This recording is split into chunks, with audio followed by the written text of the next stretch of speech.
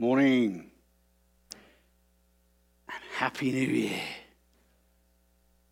So this year, as we have throughout Advent, when the church year began, we're going to be following the lectionary every Sunday. For those of you that's not so familiar with what that means, the church has a 3-year cycle where it follows the readings of Scripture and hopes to cover the entirety of Scripture within those 3 years. And this year is year A, the year of Matthew.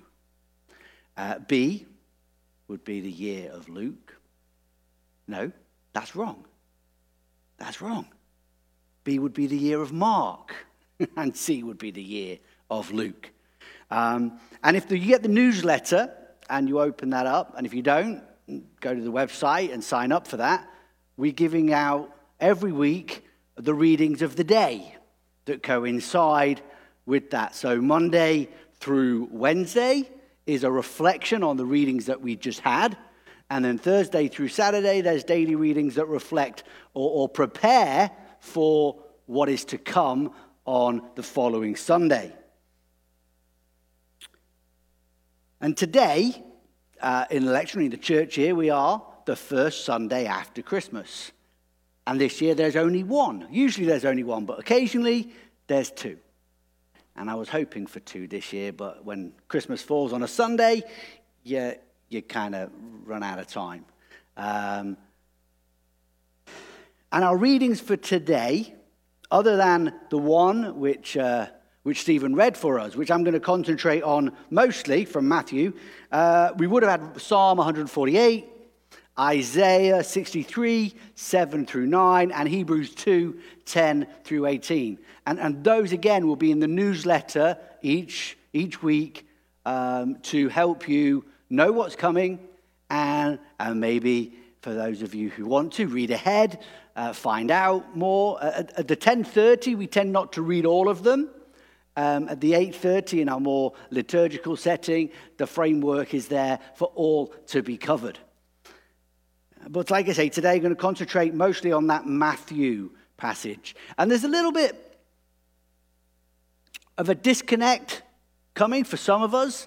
Any of you who are going to come and join us on Friday for our Epiphany celebration, we're going to have the preceding part of Matthew chapter 2 as we look at the wise men. But now we're kind of looking ahead of that, the way the lectionary has put us there. So a little bit of a disconnect. As Stephen just said, we've already had the Magi visit, Mary, Joseph, and the baby Jesus. And we get to this bit that we just heard for today. So let's see what God's got in store through all of that for us. See, this passage from Matthew's Gospel is 3 parts. And each part is followed by or backed up by a passage of Hebrew Scripture.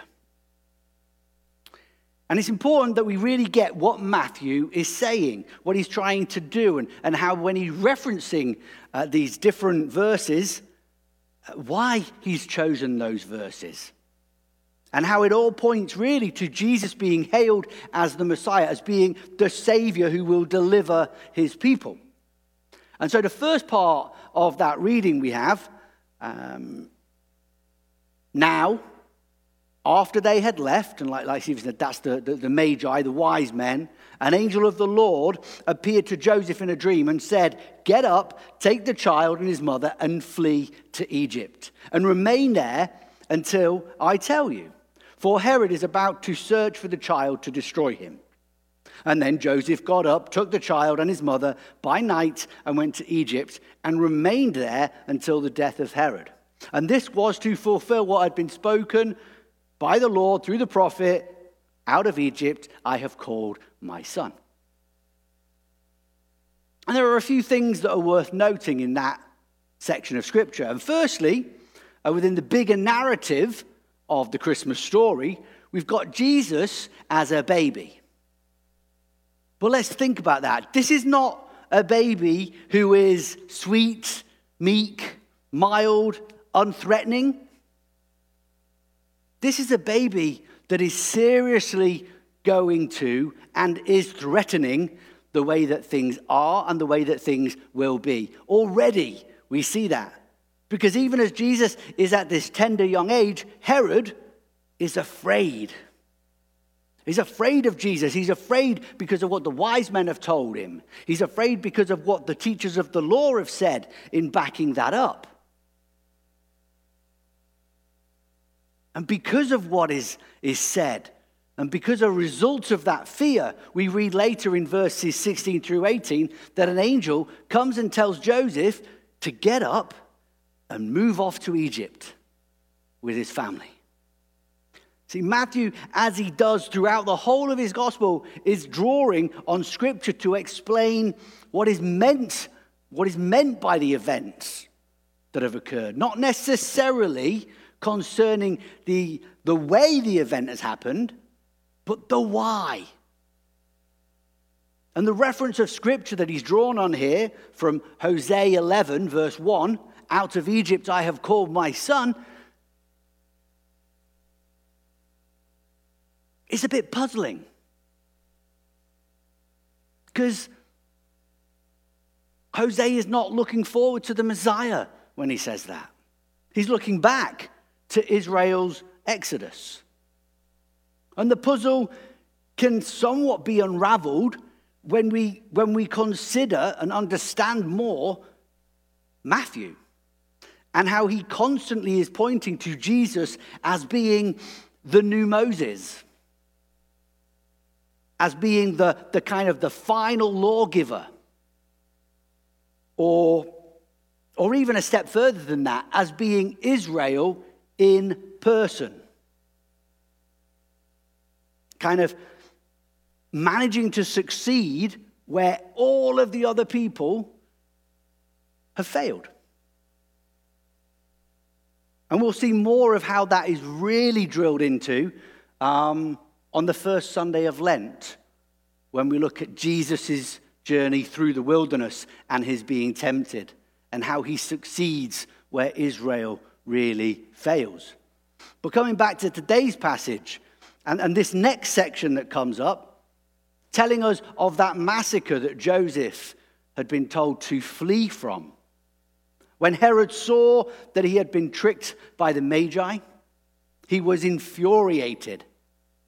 And he sent out men to kill children in and around Bethlehem who were 2 years older or 2 years or younger. And that was, we're told, to fulfill the prophecy of Jeremiah. A voice was heard in Ramah, wailing and loud lamentation, Rachel weeping for her children. She refused to be consoled because they are no more. Okay, so the Magi, they didn't return to let Herod know where to go and find Jesus. And that sent him into a bit of a rage. Now, historically, we know Herod was a bit of a, I gotta say, I'm thinking of a good word to use, sorry. He was easily raged. And we know that, when people in his family were suspected of scheming against him, he would have them killed. He even had his wife killed because he thought she was scheming against him. On his deathbed, he had people from Jericho, senior citizens of Jericho, slaughtered so that they would be weeping at his funeral. Kind of power-hungry, self-centered. And because of that, we know that here, this act of going out and slaughtering many infants is well within the character of Herod. Especially when we look at a power or control is being challenged. He's feeling threatened by that, and it's driving him into this rage. And in telling this story, Matthew says, and he goes into the Hebrew scriptures there of Jeremiah 31:15. A voice was heard in Ramah, wailing and loud lamentation. Rachel weeping for her children, and she refused to be consoled because they are no more. And again, I've got to say, it's puzzling. It's puzzling why Matthew has chosen this verse at this moment in telling the story. Because Jeremiah isn't looking to the Messiah. He isn't going ahead and prophesying of what is to come here at the massacre or the killing of the holy innocents, as is referred to in the church year, in the calendar, which we had just a couple of days ago. You know, it's looking back to a time of the Assyrian exile. Rachel. Who is Rachel? Rachel is the favorite wife of Jacob. Right? She is symbolic as the mother of the tribes of Israel. And Ramah is the place of kind of deportation. It's kind of like the checkpoint that people had to go through when they were being exiled to Assyria. And that's what that's referring to. It's crying at the loss of those who are leaving Israel and being exiled, being driven out as captives. The wider narrative of Jeremiah 31 is all about covenantal restoration. Bringing people back from exile. And so what Matthew's trying to do in linking all this together is saying the weeping of Rachel then is symbolic now as he's writing this in this story of the massacre, because even though God has promised the return, bad stuff still kind of happens. Even in this hopelessness of the women who are mourning and crying over the loss of so many sons of Israel, there is still hope. There is still hope. There is still going to be deliverance from God. Sorrow and mourning is going to flee. It's going to go away, all because of Jesus. And then lastly today, in this third section, we get the return from Egypt. We're told when Herod died, an angel of the Lord came to Joseph and said, Herod's dead, it's time to go. My paraphrase. Herod's dead, it's time to go. Take the mother, take the child, and go back to Israel.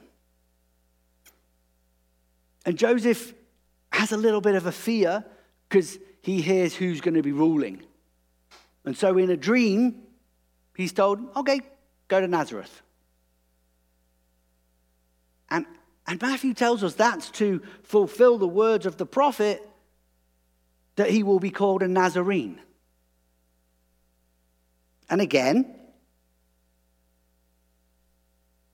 that's quite puzzling. This is more puzzling than the other two, if I'm honest with you. We've got an angel telling Joseph, the time has come, go. Here's the destination. Jesus is being brought back out of Egypt, as we touched on before. And Matthew draws on this very, very odd phrase. That's to fulfill the words of the prophet. He is to be called a Nazarene. I find it puzzling. Many find it even more puzzling because they don't know where this scriptural link is.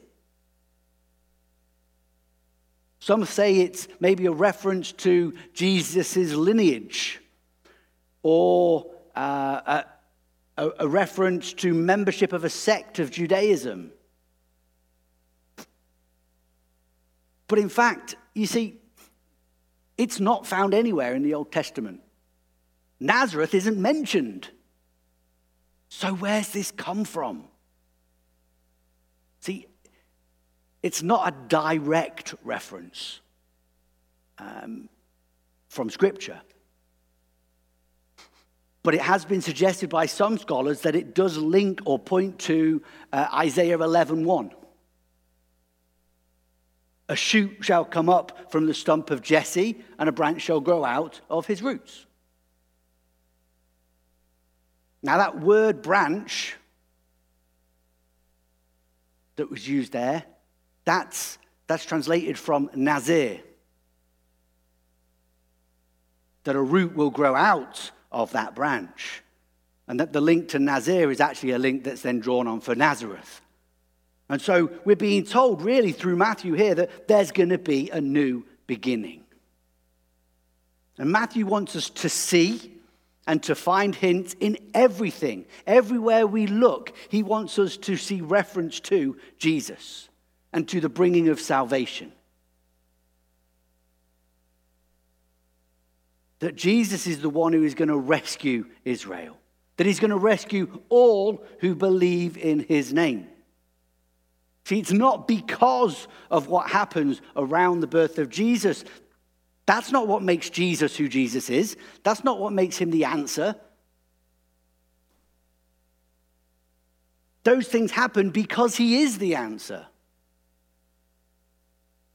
And Matthew continues to press on, to dig into this, to let his readers know that Jesus will lead his people out of slavery, through the wilderness and into the promised land. Remember, Matthew sees Jesus as this kind of new Moses.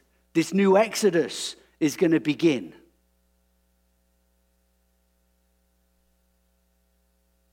So what's slavery for us right now? What do we need to be led out of? What do you individually need to be led out of? What's the wilderness that you're being sent into? Remember, wilderness is a place, is a time in our lives where we get to be shaped. And we get to really see what is valuable for us as we are refined so that we can enter into the promised land. Saw a video yesterday of Chad Bird. And he just said, guaranteed 2 things are going to happen this year to all believers. 1, you're going to carry a cross. Because Jesus calls you to take up your cross. And what is the purpose of a cross? The purpose of a cross is to kill you. And that's what God wants to do. He wants to kill inside of you all of those things that are not of him. Pride, anger, self-righteousness. Got to get those things out so that he can live truly in you. And that's the second thing that's going to happen this year. He's going to give you life. He's going to replace all of those things that have been driven away with life in its fullness. And that's what Matthew's pointing to as this new Exodus, as this journey into the new promised land. And so this year, as we go through these journeys, as we follow the lectionary through the Gospel of Matthew, and it's going to be interspersed with other passages. It might jump a little bit here and there. But we're going to come to it bit by bit, and we're going to see how Matthew understands the importance of the events that surround the life, the death, and the resurrection of Jesus Christ, and how that is so, so important for us to get. How it's so important for us to live into and to move through on our journey out of slavery, through the wilderness, and into the promised land. So let's pray. Father, we give you thanks that you have created that opportunity through Jesus to be on this journey. That as we carry our cross, as we are emptied, as we are brought before you on this journey, we pray for a freeing.